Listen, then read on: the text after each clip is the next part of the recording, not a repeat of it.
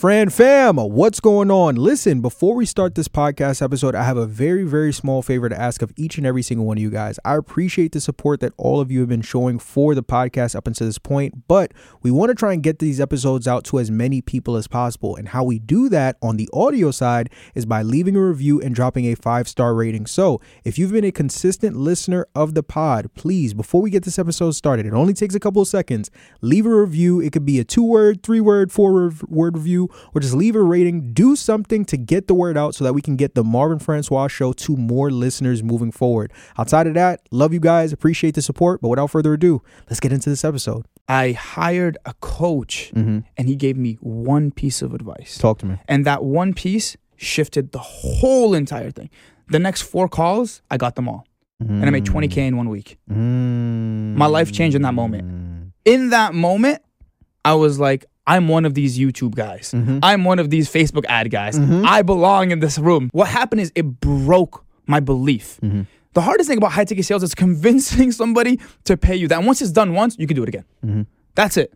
I broke that barrier and I was like, and I was on a roll and I was just closing because I understood the system now. And I had the conviction behind my voice to convince you that, listen, you pay me this much money, I guarantee you your life will change. Now it's in your hands. What are you going to do? Ladies and gentlemen, welcome back to another episode of the Marvin Francois. Here we talk all things business, finance, and investing. And today is a very special day because my guest today is a published author, a speaker. He's been featured on CNN, Fox News, WikiHow. This man is a relationship coach turned sales coach. How did that happen? We'll get into it. He is a client success manager currently at Cole Gordon's Closers.io, scaled multiple 6 figures and beyond. I'm here with the man, the myth, the legend, the one, the only, my guy, Imad Jbara. How you doing, brother? My man, how you doing? I'm blessed and highly favored. Better now that I'm talking to you. And this episode is going to be incredible because we are going to be talking about all things high ticket sales. I'm super excited to be getting into it. But before we do that, y'all already know the drill. Take a second, take a minute, take an hour out of your day right here, right now to just go ahead, slap that like button, show this video some love. But my guy, welcome. Damn, man. This is a long time in the making, brother. Yeah. How are you? How's everything? Dude, I'm doing great, man. It's great to be here. I'm excited to have you. Seeing this blow up to where it is right now, man. You know, I mean, I'm talking to a natural over here. I'm just trying to keep up with you, brother. Oh, stop. I'm just trying to keep up with you, brother. How was the flight? How was the trip over here? I know you're currently based out in Texas right now. Came over to New York. I said, listen, if Imad is coming here, we got to roll out the Persian rugs. I said, we need, golden ornaments hanging from the ceiling, champagne bottles all over. Clearly, yeah, it's not here yet. Let it all out. Anything else? No, I mean, a couple more things, but right, either way, you're here, bro. I'm so excited to have you, man. How's life? How's everything coming along with you right now? Man, life is great. I can't complain. And it's beautiful because, again, we've known each other for a real long time. Correct. Before all of this started, man. And you're just seeing the growth and the progression from both of our perspectives, man. It's been absolutely beautiful. And again, man, super humbled and honored to be here. Everything you've been doing is incredible. And it's just... I'm excited. I'm excited. You, man. I'm even more excited to have you. You know, this was an episode I've been looking to make for a very long time. And I told myself I always wanted to do an episode where I broke down sales, more specifically high ticket sales. And I said, I got to get the man himself to come on here and just give game on top of game on top of game. Usually with every Marvin Francois show episode, the first question I ask is, who you are, where you're from, how you got your start. But I want to do something a little different this morning. I want to attack it from a different angle. In my introduction, I said relationship coach turned sales coach. There's some people listening to that and like, what? How in God's green earth did that happen? How did you go, my friend, from being a relationship coach into a sales coach? Let's start there. Okay. So I actually became a relationship coach as a joke. Okay. So initially in high school, I did pretty well with the women. Okay. Right? But in my head, I thought I had game. Okay. But the reality of it was I was a skinny boy with a skinny boy 6-pack. Okay. And I was the soccer team captain. All right. So girls liked me. When I graduated, I was getting rejected left and right. And I was like, wait a minute, that's weird. That's not supposed to happen. And then I realized, I'm like, all right, maybe I don't have as much game as I thought. And then one day I'm just sitting there in my kitchen, eating my Nutella and my boxers. And I hear this ad on Pandora. And for all the young people here, Pandora was the old Spotify. Yeah. And it's like, oh, this man could talk to any woman. He's a legend. He's this. And I'm like, all right, I'm not gonna buy a book on how to like talk to a woman. That's dumb. And then I hear that ad 6 more times that day. And I'm like, you know what? Maybe I'll read one page. maybe I'll read 2 pages. Those 2 pages ended up being 5 pages. Those 5 pages ended up being 20. And then I read the whole book. And I realized, like, oh my God, I learned a lot. And then I realized it was one of the worst books ever written on dating. So then I actually got the real good books and I started learning the real material. So then I went to college and I was a freshman bringing all the seniors back home. And all my freshmen were like, yo, my friends were like, how are you doing it? And as a joke, I was like, yo, come to the common room and bring $5. I'll teach you. And in my head, I was like, yo, I'm not going to tell them I read a book. And again, I didn't think anything of it. So like, I mean, the night comes up and they come and knock on my door. I'm like, yo, where are you? And I'm like, what do you mean? I'm like, I'll be right there. Got my whiteboard, had my first seminar, made $15. And $15. 15. In college, that's good money right there. Listen, brother, that's ramen noodle money right there. Right. 100%. Right. And then I was an engineer at the time. Okay. So my engineering friends told their sophomore friends, who told their junior friends, who told their seniors who actually had jobs. And then from there, it just escalated into something bigger. Right. And I never thought anything of it. I ended up going to New York after college. And I wanted to be an actor. I ended up doing a reality TV show for a dating coach. Okay.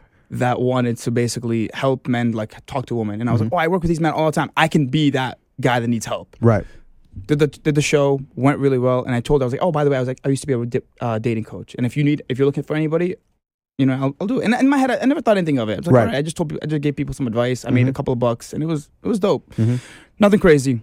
6 months later, she messages me. The interview was literally, I'm going out with a client. You're with us, and you have to show me how. You have to show us. So you have to get a girl's number in public, in front of him. And I'm sitting here, I'm like, listen, I'm good, but like, that's pressure. Yeah, the heat is on. Oh my God! And I'm not gonna lie, that was the best interview of my life. I don't know. God blessed me. He gave me the girls that were going to give me their number on the first go. Right. And it was wonderful. And she looked at me, she was like, wow, you're really good at math. I'm like, yeah, I guess. Yeah. And you got to play it cool. You're like, yeah, I am good. I am. Yeah, I am. Right. Yeah. And then, I mean, I worked with the guy 3 weeks later. This man got more dates than he's ever gotten in his entire life. And then I just worked with them, grew up. And then I think 3 years later, I became the head coach of the company, scaled them up. And what was the name of the company? I don't know if you're allowed to say it. No, it's completely fine. NYC Wing Woman. Okay. So it was it was the biggest dating coach company in New York City. Okay, gotcha. But what really transitioned and changed was during COVID. Basically, when I was working with her, I was helping them out, but I wasn't getting like paid like crazy amounts of money. I didn't even think you can make that much money as a coach. Right. But during COVID, I created a new system, and in that system, I was able to help clients in 3 weeks literally transform their whole entire dating life. Because the whole idea of dating was like, oh, be a pickup artist, put on this mask, get all these girls to fall in love with you. The problem is they fell in love with the facade of you. They didn't actually like you. So after 3 or 4 months, they realized you actually weren't that cool guy that they liked. Right. You're a loser, and then you'd go through that cycle. You get heartbroken, do it over and over again. What I shifted is I started making these men into these guys. These perfect guys that were like actually the guys that women were attracted to and they were chasing instead of the other way around. Right. So it wasn't about focusing about dating anymore. It was focusing about your status, your wealth, your fitness, your confidence. And overall just becoming that best version of yourself that actually attracts these women. Right. And that shifted everything. The company I was with started making a lot of money and I started seeing that money and a lot of it wasn't coming to you. Yeah. And I was like, and that's when I discovered high ticket. You know, I got an ad during COVID. Listen, man, I was broke, unemployed. I just lost my job, and I was like, I got my life savings, and it was this ad from a coach named Russ Rufino. And what's his name? Say it again. Russ Rufino. Russ Rufino. Clients on demand. Okay. Jumped on it. 12K later. 12K later. Oh, okay. 12K later. Most stressful. I just literally jumped and prayed. Okay. And a couple years later, man, everything changed.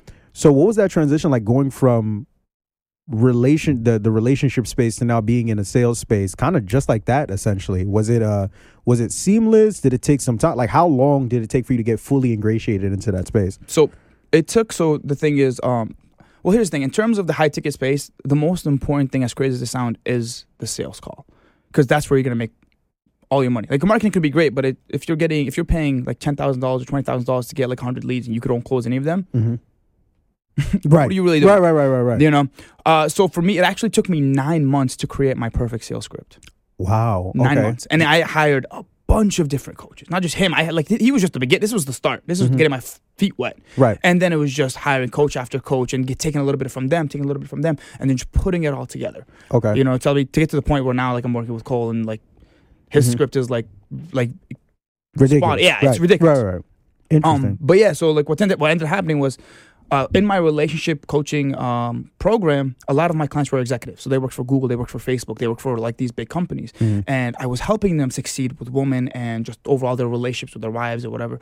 And they were like, well, I'm getting better at communicating with my wife, but how do I communicate with my sales team? How do I communicate with my executives? How do I communicate better and not come off like this arrogant or mean person that they don't want to work with? Right.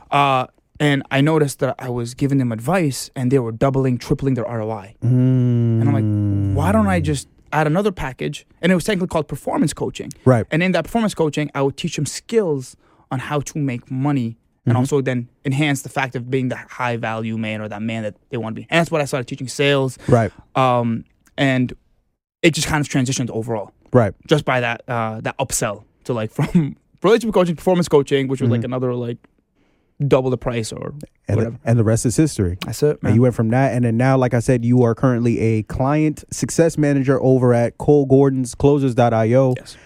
Rocking it. I mean, absolutely killing the game. So, safe to say things worked out fairly 100%. well. Yeah, things worked out fairly well. And that's the reason why I was so excited to have you on, because you kind of touched on it. This is a podcast where a lot of different entrepreneurs from all different walks of business come in. I have people that have credit restoration companies, people that are in trucking, people that are in real estate, people that are in, crypto, whatever, right? All different types of businesses. And like you touched on, you have marketing, you have, operations and things of that nature. But at the end of the day, regardless of what kind of business that you have, what kind of, walk of entrepreneurship that you occupy, if you don't know how to sell, I don't care how much leads you have in the pipeline. I don't care how great your team is. You need to know how to do the number one thing that's going to make your business, your baby, right, survive, which is make money, which is sell, whatever it may be, right? And that's why I was super excited to have you on, because I really want to break it down in a way that I feel like is not really I haven't seen being broken down enough on the internet. Can we do that? Is that all right with you? Dude, let's do it. Are you sure? Listen, man, I'm here to give as much value as possible. For you, listen, anything, bro. We have a slogan here at the Mark First. So if you give too much value, I might just smack your mic down. Got it. All right. So be careful. Be very, very careful. No, but let's dive right into it. Right. So let's talk about, what is selling, right? Because I feel like when a lot of people think about selling or sales, there's always this old school preconceived notion of like sales is this bad thing, right? We think about this guy at a used cars dealership with like a pinstripe suit, oversized, right? He's selling you this piece of trash car for, that's what people I feel like associate sales with. How would you personally, being a sales coach in a space, how would you define selling? How would you define sales? Very simple, man. I think the big misconception is sales is only when you get somebody's credit card. Okay. All selling is persuading somebody to do something for you. That's it. Plain and simple. Because think about it. When you break it down, and I get this with a lot of the clients we work with right now, where it's like, I don't have any sales experience. What do you mean you don't have any sales experience? You're constantly selling. Every single day you're selling. Right. You telling your mom you want to ride to the mall, you're selling her. Right. You're convincing her why she should give you a ride to the mall and how it's going to benefit her and how it's going to benefit you. Mm-hmm. Same thing. All when you have a sales job, all you're doing is just asking somebody for a credit card at the end of the call or at the end of the persuasion. That's literally it. But if you can successfully convince someone to add to your benefit in a way where hopefully you can add to their benefit as well, that's sales. That's it. Don't overthink it. Okay. People put too much emphasis on sales, and they think like it's this complicated, unheard of thing that they just never tapped into it. Just breathe. It's all good. Simple. Interesting. Okay, so now my next question to you would be, in us now starting to understand that sales it's not just as simple as give me your credit card and let me run it up, right? It's a lot more than that. If I'm an entrepreneur, when it comes to my business, do I need to learn how to sell, or could I just bypass that and go get somebody else who does know how to sell and come bring them into my business? Well, as an entrepreneur, no one's ever going to sell your product better than you. That's a fact. You know it right. better than anybody else. And here's the thing. If you can't sell, what makes you think somebody else can sell it? Right. Because think about it. If you get in there and you are now pitching your product and you can't even convince the person that your product is good enough, how are you going to be able to translate that to your salesperson and train them? What calls do you have? What example are you setting? You're basically giving this person your brand, your company, and be like, hey, you know what? Figure it out. How does that make you look like as a leader? not the best, to say the least. You know, and at the end of the day, and this is what tends to happen. So initially, before I started working with just the academy, with just training the salespeople, I was an account manager. So I was working with business owners, and I was helping them scale their companies so they can actually get enough leads to hire salespeople to work with them. And one of the big things where they would come in and be like, "Oh, well, I just came here because I just wanted somebody to sell for me." I'm like, "Do you know how to sell?" Like, "No, I don't." And that's exactly why I wanted somebody to come sell for me. Well, if you don't know how to sell, you can't coach them on how to be better. If they're not closing at a high percentage or a high rate, you can't look at their call and be like, "You know what, you're doing this wrong, you're doing this wrong, you're doing this wrong." I want you to be closing at least 50% of your own product. And then once you've gotten so good that you can now teach it or explain it to your people, that's when I think it's smart to actually bring the salesperson. I know it's terrifying. I know it's scary just to get on that phone call and you're just like, "I just want to avoid that. I just want to focus on marketing. I want to focus on content creation." Great. But I still want you to understand what is happening on that call, because it's going to significantly increase the value of your company, your brand, and just overall your knowledge and as an entrepreneur and in general. You know? So ideally, again, you could possibly get away with it. It's not a good foundation for a successful long-term business, in my opinion. Got you. Do you think that there's a set time frame in terms of, okay, you know, because we know about the 10,000 hour theory or whatever the case may be.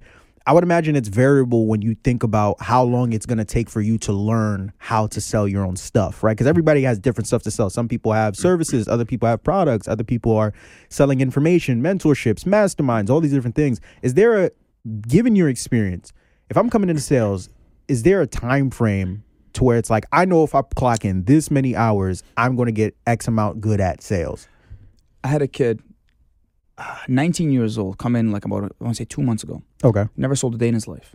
Nothing. He was working 2 jobs, working for Whole Foods and GameStop, making about $2,300 a month, which is wild. For a kid, yeah. Wild. Yeah, but it's good for like his age. I'm like, that's a lot of money. Right. Like 19. After 5 weeks and maybe about 60 mock calls, this man is his first month making $8,000 as a setter, not even a closer. And we're going to get into that. As a setter. Okay. You know, and it's all because of the repetition. You can learn sales, but if you're not practicing, you're not getting the experience. Here's the thing. You can watch all the videos in the world, but if you don't get in there and you don't implement it, you're never actually going to learn. Because the video is never going to tell you the sales is not linear. Right. Sales is exponential, and it's going to go up, down. It's going to play with your emotions. It's going to play with your feelings. It's going to hurt your soul. I can't tell you how many times I just I just wanted to be done with sales. Right. Because some of these people, they break your heart. But again, until you experience that, you'll never learn what true sales is. And that's why, like, I always tell people, like, you got to do mock calls. So if you're an entrepreneur right now and you're listening to this and you just got a sales script, you bought a course, you're super excited about the sales script, don't wait till your first prospect call or client call so you can test it out. Call all your friends, give them literally $10 or be like, "I'm taking you out to dinner. I just need you to be on this call for a good 30 to 40 minutes. And if you do this to me once a week, I promise you, I will reward you heavily, somehow, some way." And just keep getting those reps. And do it with different people, at least 5 different friends, because you get different reactions, and tell them to throw curveballs at you. I want to see how you navigate through that, because these mock calls, they're still reps. You're still practicing. And then when it comes down to actually getting on the prospect call with a real prospect, you'll know exactly how to navigate it without actually wasting your own ad spend or your potential $3,000, $4,000, $10,000 deal on something that you could have avoided if you just practice a little more. Got you. When you were coming out, how many calls were you doing? You know, when you were learning it out. Listen, man, I learned the hard way. Talk to me. All right. You had to look down. He said, "Listen, man, the PTSD is real." Dude, the way from what I've learned now, man, I wish I had what I teach now. To the people when I started off. Right. Because here's the thing, man. I paid $10,000 to get 26 leads, which is awful. Wow. $10,000 for 26 leads? Because my marketing wasn't good. Learned the hard way. Got you. And out of those 26 leads, guess how many I closed? If I paid 10 racks, I better I close at least 24, 25. 3? 0. Let me fix that. My bad. Let me fix that. Let me 0. 3 would have been great. I would have made my money back. Right. You ain't nothing. 0. Wow. That was the most stressful time of my life. Right. I was, but again, just to show, horrible. And this is not like, I like to think I'm a good communicator. Right. You know, but still, it's not just about communicating. There's so much more that goes into it. It's deeper. Right. So anybody out there like, "Oh, I'm charismatic, I can guess it." Like, trust me, when you get into high tickets, it's very, very different. Okay, well now let's well, so you yeah, but before we get into that, before we zap into talk to me. The problem is, after I spent that $10K, I literally just couldn't close anything. But here's the thing. I hired a coach and he gave me one piece of advice. Talk to me. And that one piece shifted the whole entire thing. The next 4 calls, I got them all. And I made 20K in 1 week. My life changed in that moment. In that moment, I was like, I'm one of these YouTube guys. I'm one of these Facebook ad guys. I belong in this room. Right. And what happened is it broke my belief. The hardest thing about high ticket sales is convincing somebody to pay you that. And once it's done once, you can do it again. That's it. I broke that barrier and I was on a roll. And I was just closing because I understood the system now. And I had the conviction behind my voice to convince you that, listen, you pay me this much money, I guarantee you your life will change. Now it's in your hands. What are you going to do?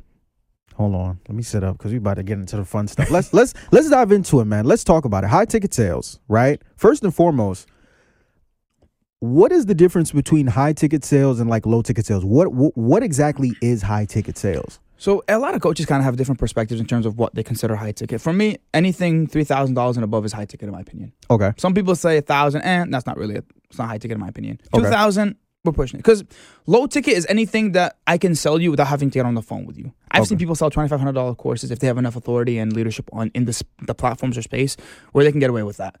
But like, in terms of low ticket, that's anything under $3,000, $2,500 is low ticket.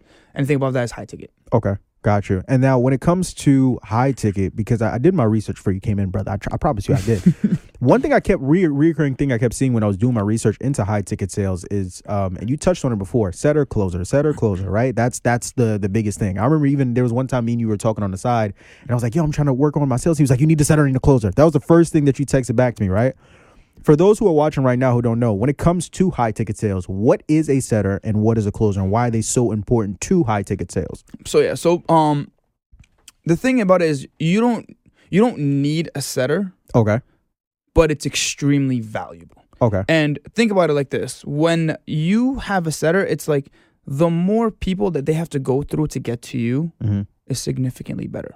Is it? And the reason for that is because it builds you as an authority. So it builds you as a very extremely valuable person. That's on a mindset level. Gotcha. You know, because you have to go to this person to talk to this person to get to you. Okay. And it shows that it's like, all right, he has people working for him. And I need to, basically, I'm qualifying or I'm auditioning to be a part of your, right? You know, and that's just that's an extremely powerful place to extremely powerful frame to be in when you're selling high ticket. Because when it comes to high ticket, a lot of these people don't think their problem is worth $3,000, $4,000, $5,000. Right. But when they go through these steps, in their head they're like, "Oh, okay, this is a little different." Right. Now I'm feeling one, a little more special, but also this is extremely valuable. So what a setter does is, let's say that you have your course, you're releasing your course, and you create a PDF, a video, something like a lead magnet. Right. When they click on your ad, they will basically, to get that lead magnet, they will give you their emails, their phone numbers, etc. What a setter does, and what a good setter does, is immediately as soon as that lead comes in, maybe like an hour, wait like an hour, just so they can see it or download it, they reach out to them. Okay. And they ask them basically, all right, so I just wanted to call because I wanted to see if I can support you with the thing you downloaded. And they ask them questions about that. And basically the truth is, no one's ever gonna download that if they didn't have any problems. Like you're never gonna download you're gonna be sitting on Facebook or Instagram, you're looking at scrolling, thinking, oh, make $10,000 a month, and you're gonna be like, oh wow, that's exciting. If you're making $10,000, you're not gonna care about it, right? But you're gonna click on it because something in you made you feel that I need this product to get out of the pain that I'm feeling right now. And a setter is there to make you realize that you're in pain, and the reason you download it is because you're in pain. Okay. But guess what?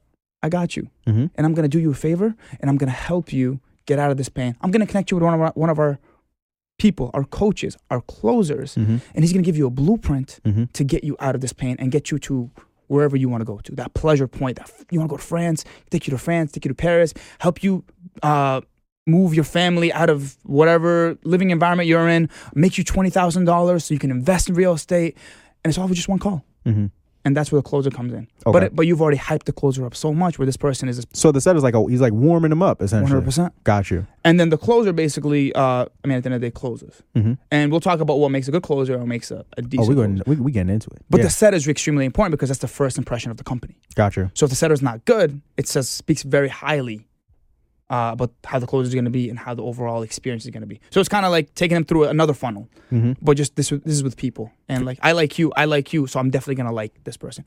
I don't like you, I like you. It can still work out. Mm-hmm. But if I don't like you, we can't get to the next level. So the setter is extremely important to be liked. They have to be charming, charismatic. They have to be able to pull you in. Right. Because they're extremely, but again, you don't need it because some people will just jump on and be like, oh, book a closer call. Right.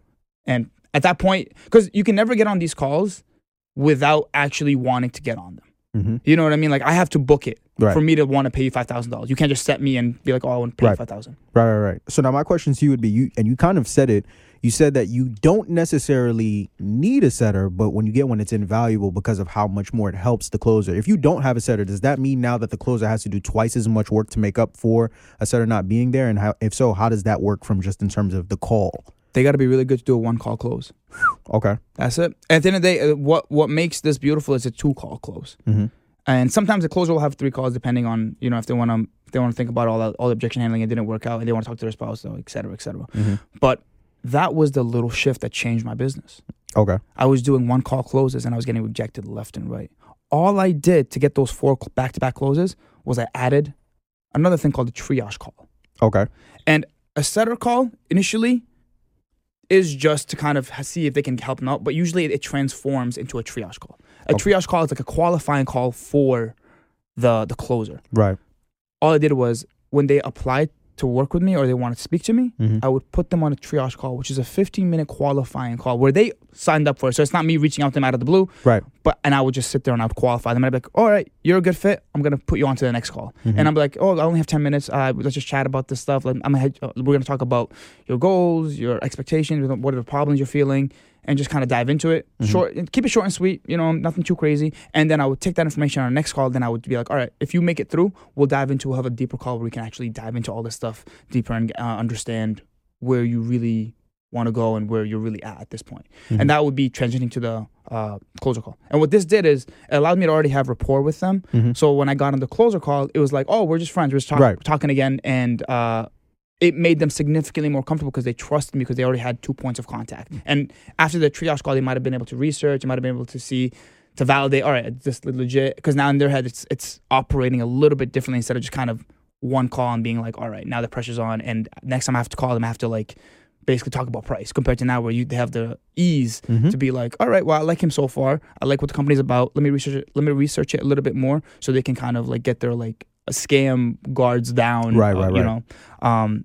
And it was night and day difference. Got you. Interesting. Okay. All right, so now let's dive a little bit more into, let's talk about what makes sales. Let's talk about the call, right? Let's talk about that in and of itself, because I know, me and you have talked about it off camera. The science of what goes into a successful sales call, what goes into a properly structured sales script. You talked about it earlier. It took you 9 months. Yeah.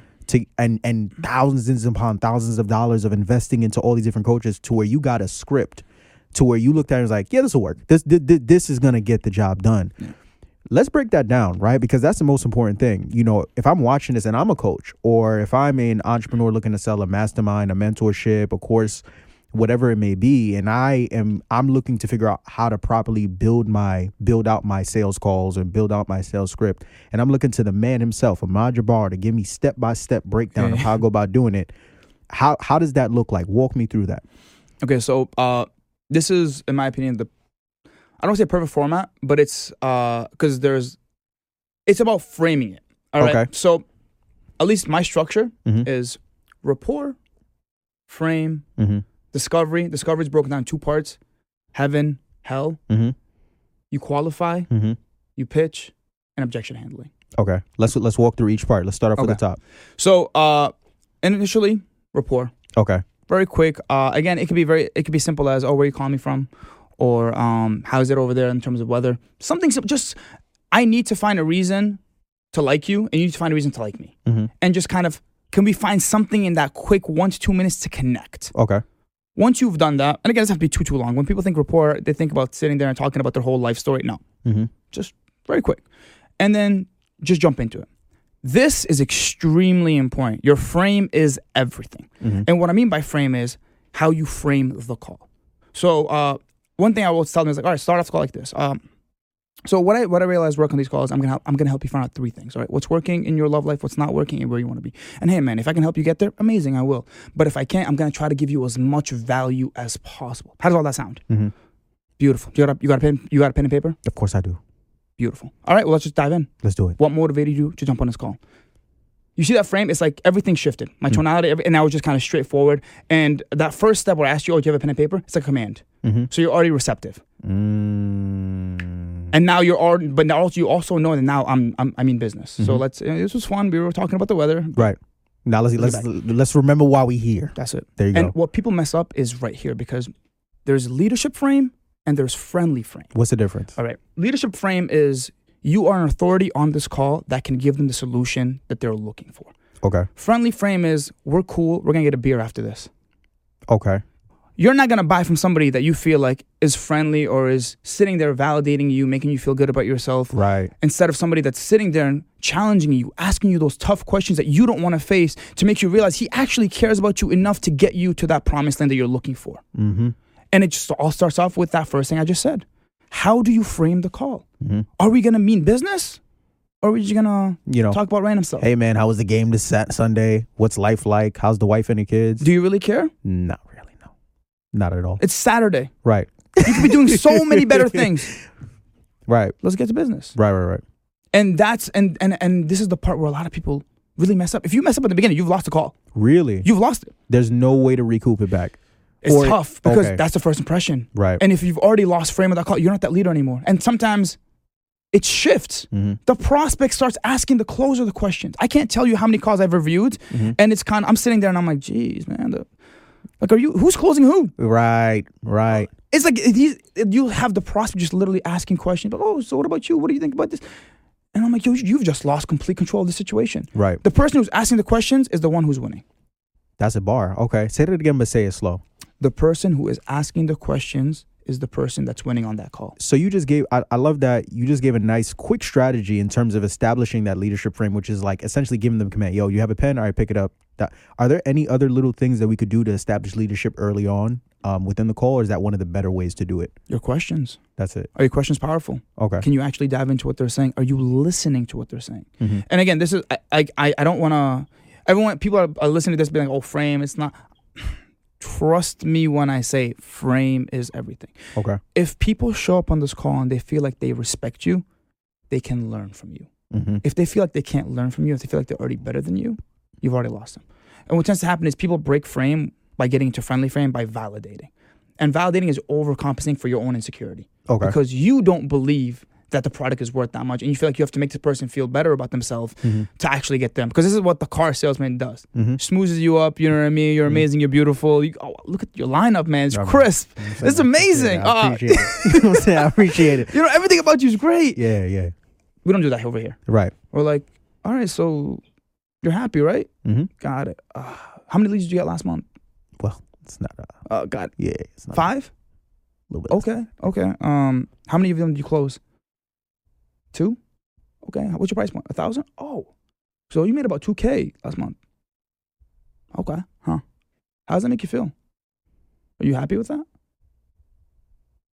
Oh, this conversation shouldn't be comfortable. Right. The more uncomfortable it is, the more you're bringing the truth to their life. Right. That is the only way to convince them, like, oh my God, this is a bigger problem than I thought. And I need to do something about it. And this person cares about me, where they really want me to. And again, I'm not sitting there like, it's not manipulation. This is not influence. This is truly like the best closers are the ones that truly empathize and care about their people. Right. I want to see you succeed, but I'm not going to let you give up on yourself. I'm not going to let you walk away. You got to think about it. We got to think about it. You know? So that's the framing aspect. Right. Huge. Discovery. If you do discovery well, objection handling is extremely rare. What is discovery? Discovery is breaking down what Cole, Russ Rufino, some of the big coaches, they break down as hell and heaven. Okay. But every coach sells it differently. Okay. Plain, pleasure, problem, solution. Same thing, but just worded differently because of copywriting. Right. So everybody does it differently. Some people will have hell first and then heaven, or they'll have heaven first and hell. I mean, for me, initially, I used to do heaven first and then hell, but I mean, it doesn't really matter because I switch them on or off. As long as you're getting to the point of each one of them, it doesn't really matter. Gotcha. So the way I look at it is, when you go through the hell, the way to get that out is an easy first question is like, so what motivated you to jump on this call? That situation, they just go off. And in that moment, I want you to listen to everything they're saying. And you have to basically, what you have to do as a closer is you have to bring out that pain. Here's the thing. There's a difference between a setter and what kind of pain a setter brings up and what kind of pain a closer brings up. A setter just brings up enough pain to make you realize there's a problem. A closer paints that picture. Okay? And the big difference is, like, let's say a setter is trying to tell you, oh, you want to travel when you make the money. Where do you want to go? Oh, I want to go to France. Got it. Amazing. Cool. That's what a setter does. A closer will come to you and be like, got it. So what city in France? Okay. Any excursions you want to do? Are you going by yourself? Are you going with family? Girlfriend, maybe? Got it. Anything you're super excited about being there? You see, and I want you to picture that. And then after that, are you going to go somewhere else? Are you going to go to England, maybe? You're creating a picture so vivid that they connect their emotional response to that product with that picture you've just painted for them. Right. You know, at the end of the day, it's like you have to connect your product to the response they get in either hell or heaven. And once they feel that emotional connection to it, they'll pull out their wallet and give you the money. And this is discovery. This is just discovery. So when it comes to discovery, I break it down into, and this is something that was taught to me by one of my mentors, the ones that actually gave me that like piece of gold. His name is Taki Moore, one of the most incredible coaches for coaches. Say it again. Taki Moore. Taki Moore. Okay. He taught me this. I don't want to take credit for this because this is a gem. This is called the 3 levels of truth. Okay. So there's always, when on a call, there's always a perspective that needs to be found out from the prospect's perspective. Right. So the first truth is always the spoken truth. Spoken truth is, when I was doing a dating offer, you basically came on this call because you needed help with a woman. I know that, you know that, we both know you need help with a woman. Amazing. Cool.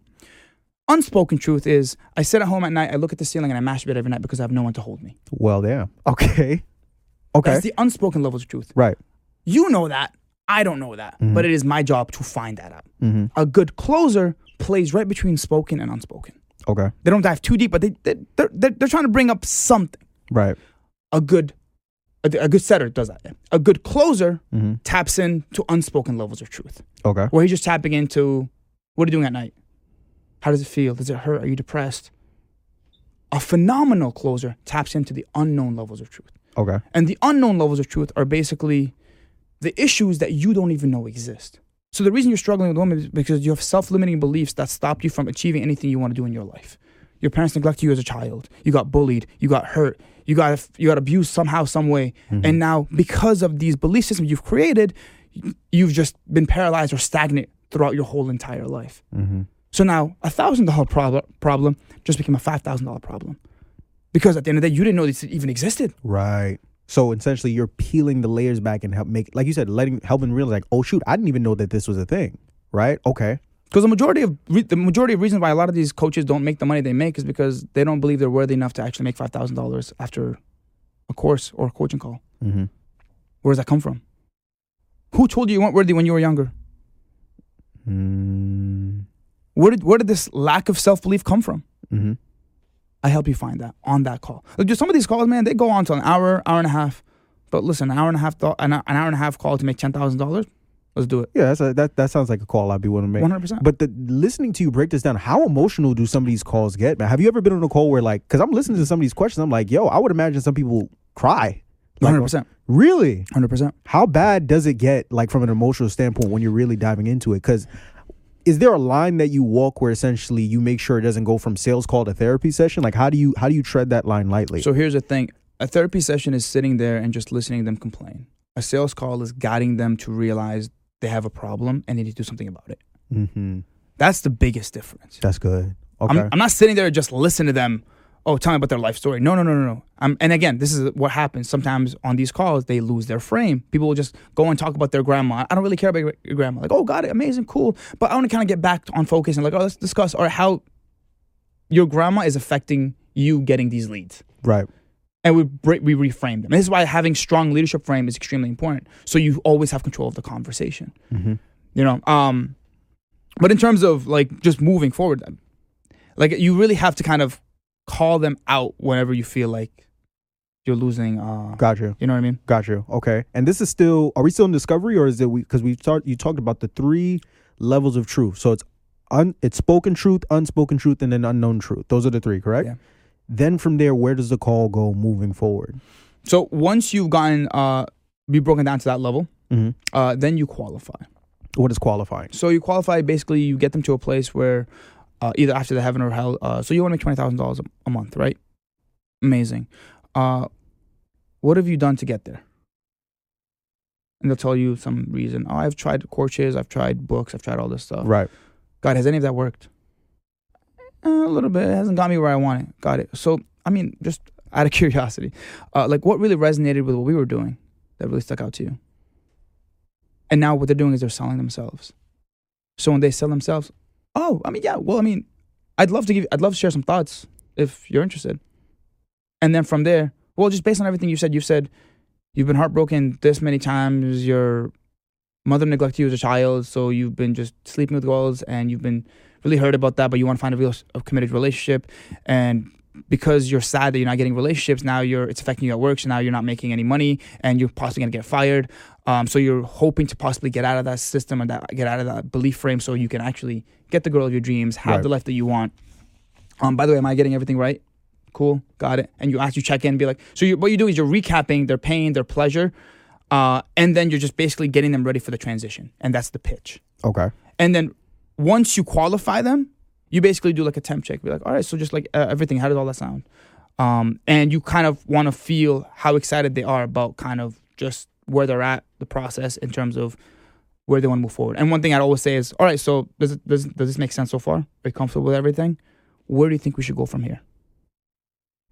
And you're like, oh, well, what's the next steps? Got it. So if the 3 main problems are bam, bam, bam, bam, bam. And this now we're transitioning into the pitch. So I'll find out the 3 biggest problems they have. So let's say that you can't find girls. And so I'm just speaking in terms of dating. You can't find girls, so you don't know where to find them. Amazing. That's one problem. Your online dating profile sucks. That's the second problem. And you have approach anxiety or rejection fear. I'll talk about the problem. Like, all right, so you don't know where to find girls. And what this is going to do is it's going to stop you from being able to have a lot of dates. And because you're not getting a lot of dates, you're not getting a lot of opportunities to actually meet the girl of your dreams. And if you don't do this, it's going to hurt you because you're going to be lonely and sad. What we need to do is we need to actually create a way where now instead of you chasing, you're going to attract. And the way we do it is we do it with one of my first steps. Mm-hmm. And this is and you always connect their problem to the pitch. Like if somebody and this is an important thing. Let's say that you're doing lead gen, mm-hmm. and it's not like a B2B. It's not a B2C offer. It's a B2B offer. Mm-hmm. So if they come to you and they say basically, I need help, like making money or talking to women, you have to now. If they say, oh, I've been doing Facebook ads, all right, but your program is YouTube ads. Don't sell them on the fact that YouTube ads are better. Mm-hmm. Tell them, oh, we're going to help you with your ads. Mm-hmm. And then once they start working with the coach will reframe their beliefs to why they should be using YouTube ads. Gotcha. Because if you use YouTube ads and he wants Facebook ads, you're not speaking the client's language. Right. And you've just lost the sale. No, that's it. So be very, very careful with how you pitch your process based on their pains and their pleasures. And again, you also have to realize one big thing that I also forgot to mention is B2B and B2C are kind of different. How so? So B2C is tapping into where it's not really... Well, so first off, B2B is business to business. And then B2C is business to consumer, customer, whatever. Okay, gotcha. So B2B will tend to be these calls are a little bit more straightforward. You don't have to really dive into too much pain. You could still dive into pain, mm-hmm. just not as heavy because you don't really need to. Because at the end of the day, the selling point is if you pay me $5,000, I'll help you make $20,000. Right. You know what I mean? As from business owner, it's like, yo, we all talk money. How much? I don't need to sit here and talk about why my grandma didn't love me. Let's make some money. Exactly. Right. You know what I mean? If I'm going to a $50,000 mastermind, right? You don't really have to tap into this stuff. I already know what I'm getting myself into. Just let's get to it. Mm-hmm. Compared to B2C, where it's like, what makes me think that me paying you $10,000 is going to help me get out of this problem? And is it really valuable enough for me to pay you $10,000? And I think what makes a true salesperson, if somebody can sell B2C, they will crush B2B. Because I think that's true selling. You're really convincing somebody to really pay you $5,000 to help you with their relationship. Right. You know? So it's extremely important to kind of also kind of know the difference. So I don't want people over here, the business owners, being like, oh, well, I don't need to dive in. You do to a point where they need to realize that your leads are causing possible relationship problems. You're not going to be able to pay your customers. Not pay your clients. A lot of people are going to get affected, and you might be homeless, and now your kids are out of a house. Mm-hmm. That's how you tap into that pain, because you can really tap into that pain. And if you're getting 20 leads and you're closing 10 of those leads, you're making about $50,000 a month. How would that change your life? Right. You can still play with it, but you don't really have to talk about the deep emotional trauma that's attached to why they're not succeeding. Mm-hmm. You know? Interesting. Yeah. Interesting. I'm getting goosebumps, brother. This is okay. But now here's one big thing that we dove into the nitty gritty of the science that really goes into these calls. But there's one thing I really want to get into, because it's unavoidable in sales: objection. Right. Mm-hmm. That's because I know there are probably a bunch of people listening to this right now. You've done sales calls. I've done sales calls. It doesn't matter how great your offer is. If you don't run into objection at any point in time during your time trying to learn sales, you're probably not actually doing sales. Let's dive a little bit into that. How do we deal with objection when it comes to sales? What are some of the, some of the different strategies and tips that you can implement within your, sales coaching experience that you can give to others as well, that they could use? So, and this is why discovery is extremely important. You deal with these objections during discovery. Okay. So when you're talking to the person, they're like, oh, I don't have any money. I make $2,000 a month. Mm-hmm. I'm broke. Mm-hmm. You know what I mean? I'm struggling. I'm in debt. You've already, all right, got it. So, how are you surviving? And then from there, you're just diving into it. You're finding out the, because here's the thing, you're already framed, because this is why the discovery is so important. Right. All right. Are you by yourself? Are you single? Are you dating? Oh, you have a spouse. God, the shit on you on this call. Mm-hmm. Okay, do you usually tell her about these situations? Because now I'm trying to figure out, all right, is she the decision maker, or are you the decision maker? Because if she's the one that's going to pay the money, no, we're not having this call. There's no point. Mm-hmm. Let's reschedule when she's on this call. So I just stopped the spouse objection before it even happened. Right. Because I called it out. Mm-hmm. What people mess up is they don't ask these powerful or specific questions. So it gets to the end, and then because they didn't deal with it in discovery, they deal with it at the end. Mm-hmm. Oh, I got to think about it. All right, got it. So let me just break this down. Hypothetically speaking, money isn't an issue. All right. If you didn't have to pay, mm-hmm. Does this process make sense to you? How, on a scale of 1 to 10, how ready would you jump? How ready are you to jump if money wasn't an issue? Well, 9. Got it. So finance is the only problem. Got it. So you told me, and we just spoke about this, and you really want to you're very serious about getting this stuff, and you really want to help your family. You talk about the pains and the pleasure. But the truth is, how serious are you? Right. And now you're kind of calling them out. Be like, all right, so let's have a very transparent conversation. Are you comfortable with me asking you some serious questions? You're like, yeah, got it. So, how much money do you have? How much cash on hand do you have right now? Well, I have $2,000. Got it. Do you have a line of credit? No. Are you opposed to opening a line of credit to actually get this to happen? I mean, maybe. So cool. So let's talk about it. So right now we have this plan, and I really want to help you make this happen. So how about we put a $1,000 deposit right now? Well, you get all that stuff situated. You get access to the course. You just jump in, get a feel for it, get a taste of it. We give them that hit, because once they get in, it's the fear is is this going to really help me? Right. I need to get them into that thing, and then hopefully one of the coaches will tie them down. Mm-hmm. And convince them, and they'll see the community, they'll see everything, and be like, all right, maybe I do really have to find out the money for this. Mm-hmm. And usually it's a great tactic that pulls them in. Just because, here's the thing, if you get them to buy at least a little bit, they're somewhat committed. Mm-hmm. And $1,000 is not that serious. A lot of people, it's really not that serious. People will find a way to make that money. Mm-hmm. But what it does is actually now it creates a sense of urgency where now they need to figure out how they're going to pay for the rest of the course. Right. And you're getting something. You're not getting the whole thing, but you're getting something to get some sort of commitment. Mm-hmm. And again, calling them out, having these serious conversations. If somebody's in the discovery thing, they're telling you their whole life is great. Mm-hmm. I'll call them and be like, all right, so why are we here? Why'd you jump on this call? Right. You're making $50,000 a month? Beautiful. How much are you keeping? You're keeping $2,000. Got it. Mm-hmm. So you're not really making $50,000 a month. Your business is making $50,000 a month. Right. So you do need some help. Right. Huh. So are we going to have a transparent conversation, or are we going to sit there and dilly-dally and like BS? Cool. So let's get into it. You see how my frame just changed? Mm-hmm. Not smiling. I don't really care. Just get into business. Yeah. Don't lie to me. I've done this long enough. Mm-hmm. And again, it's funny how like you go from rapport to like, I'll be smiling, and as soon as I ask the question, what motivated you to jump on this call, my face changes. Mm-hmm. Everything changes, because now I'm not your friend. Mm-hmm. I'm here to help you. I'm here to support you. So now my question to you is, even being at the position that you're at now when it comes to these calls, how important is it for you and also for other people watching to listen back to these, right? Because you got to be able to kind of go back, listen to everything that you're doing, your framing, your tonality, how you're getting into the three truths and things of that nature. How important is reviewing those calls to our growth in learning how to sell? Call reviews are everything. Like, people think they're doing good. You're really not. Mm-hmm. All right. And what tends to happen on these calls is people have nervous tics. Mm-hmm. They're looking away from the camera. And this is all for Zoom calls, by the way. They're looking away. They're That, when you do it enough times, it actually hurts you more than helps you. It's good if you do it a couple of times because it shows you're listening. But if you do it multiple times, it actually shows that you're actually spacing out. You're actually listening to what they're saying. And sometimes people will do that to kind of overcompensate their own insecurity or their own uncomfort on these calls. Or they'll laugh and they'll make jokes because it's getting uncomfortable and they're trying to get them out of that uncomfort. When in reality, when they're getting uncomfortable, that's when you should dive a little bit deeper. It's extremely important to kind of hold that frame where it's like you see it once you're reviewing the call. And the big thing I also forgot to mention is the idea of validating. So like when you're on these calls, somebody says, "Oh, like, I'm an architect. You know what I mean? I design skyscrapers." Instead of like, "Oh my God, that's so cool. It's awesome." You're like, "Oh, cool, awesome. All right, so how is that related to what we're doing right now?"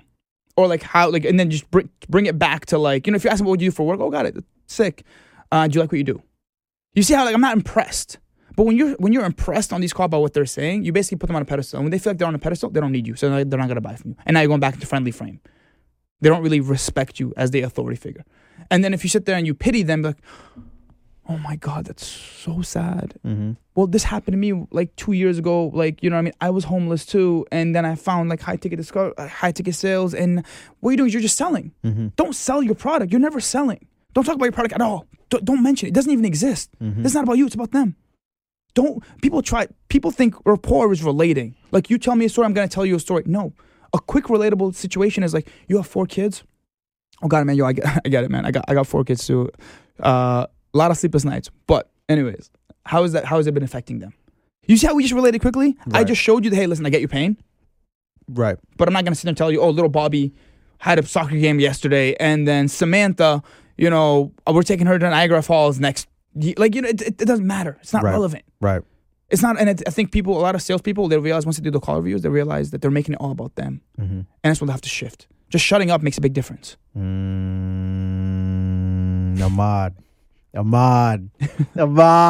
gonna break your mic, brother. You doing too much right now. This is fantastic. Yo, man, I want to give you my credit card right now. Dude, this is a $20,000 script. That is told that broke down. Like, guys, like, this is literally the masterclass. Like, it's never gonna be like, this is all the information. Right. You're not gonna, like, this is not like an upsell where, "Oh, by the way, sign up for my course and I'll give you." No, this is literally everything. Right. Only for you. I appreciate it, my brother. Listen, I know I have to get you out of here, but there's one to kind of wrap it up. Before we let the people know where to find you. For anybody that wasn't too familiar with high ticket sales coming into this interview, they're listening now, and their interest has now been piqued. They're like, "All right, I want to learn a little bit more about high ticket sales." Answer this question for me. Finish the sentence for me. You should not learn about or get into high ticket sales as an entrepreneur if you aren't blank. If you aren't comfortable, be uncomfortable. Talk about that. High ticket sales is not a get rich quick scheme. Okay. You can make a lot of money very, very quick on a very predictable path. Mm-hmm.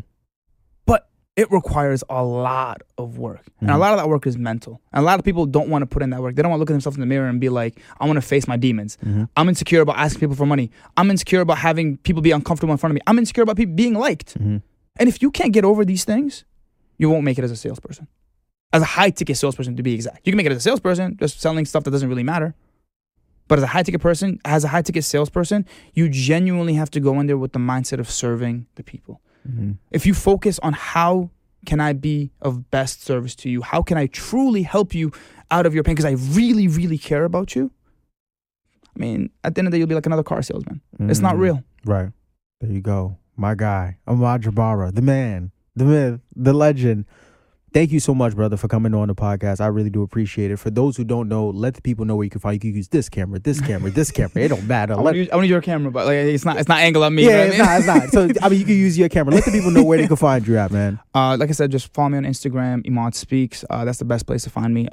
Again, if you guys are interested in learning more about sales, join Closers.io, remote closing academy with Cole Gordon. Yeah, talk about that. I know you're very fond of them. Talk a little bit more about Closers.io. Guys, listen, I am really good at sales, but I am not arrogant enough to know that I can't learn more. And that is the big reason. And a lot of people are going to be, like, I get this question a lot. Look, if you're running a successful six-figure company or multiple six-figure companies, why did you join another company and help them like build? And I'm like, because I did 6 figures. This man is doing almost 9 figures. Oh, Lord. Let me sit up. And I want to learn the systems. I want to learn how they operate. I want to learn the leadership. I want to learn what it takes to be a man that makes 9 figures. Right. And there's something about it where it's like, and it's exciting because at least with the company, it's like top 1% of all closers, the top 1% of all coaches. Dude, the pressure is crazy. And there's something so exciting about, for entrepreneurs that are real entrepreneurs, they love building. When I delegated my company, I have a coach under me, I have salespeople, I got bored.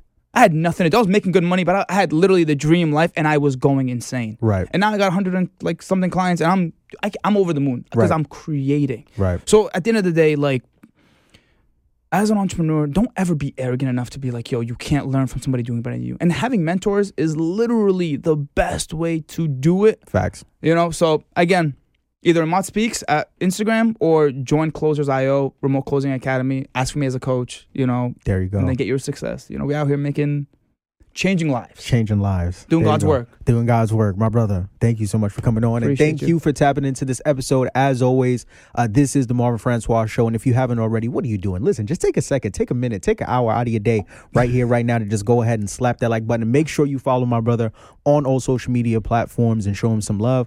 I'm Marvin Francois. This is Imad Jbara. Y'all have been good. We've been great. This has been amazing. And as always, thank you and God bless. Peace.